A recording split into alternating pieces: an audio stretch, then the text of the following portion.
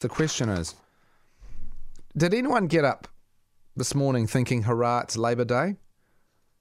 Or is this anniversary largely irrelevant to New Zealanders? Because that's what I reckon it is. Totally irrelevant. Who does a 40-hour work week these days? Not many people. Most people. Boy, 40-hour work week.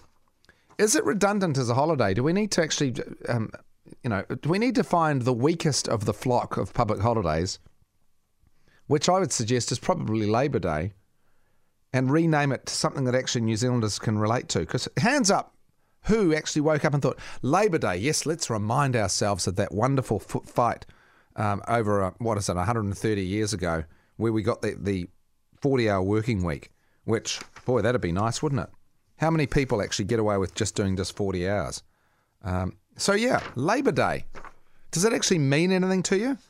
Because I'll be honest, in terms of its resonance with me, I'd have to rate it a big fat 0. Is that because I'm not really a political creature in that respect? I don't know. But yeah, does Labour Day, is it a day where you go, woohoo? Or do you just think, you know what? Hawke's Bay got it right. They take the day off on Friday as a public holiday.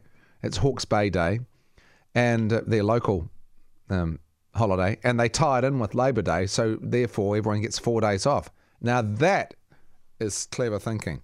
But in terms of it being Labour Day, I don't know. Why don't we just have a day where we like a New Zealand Day or Edmund Hillary Day or something where we can actually all celebrate the things, the qualities that we share in common? Because when you think of Waitangi Day, that's just a big whinge fest for many people as well.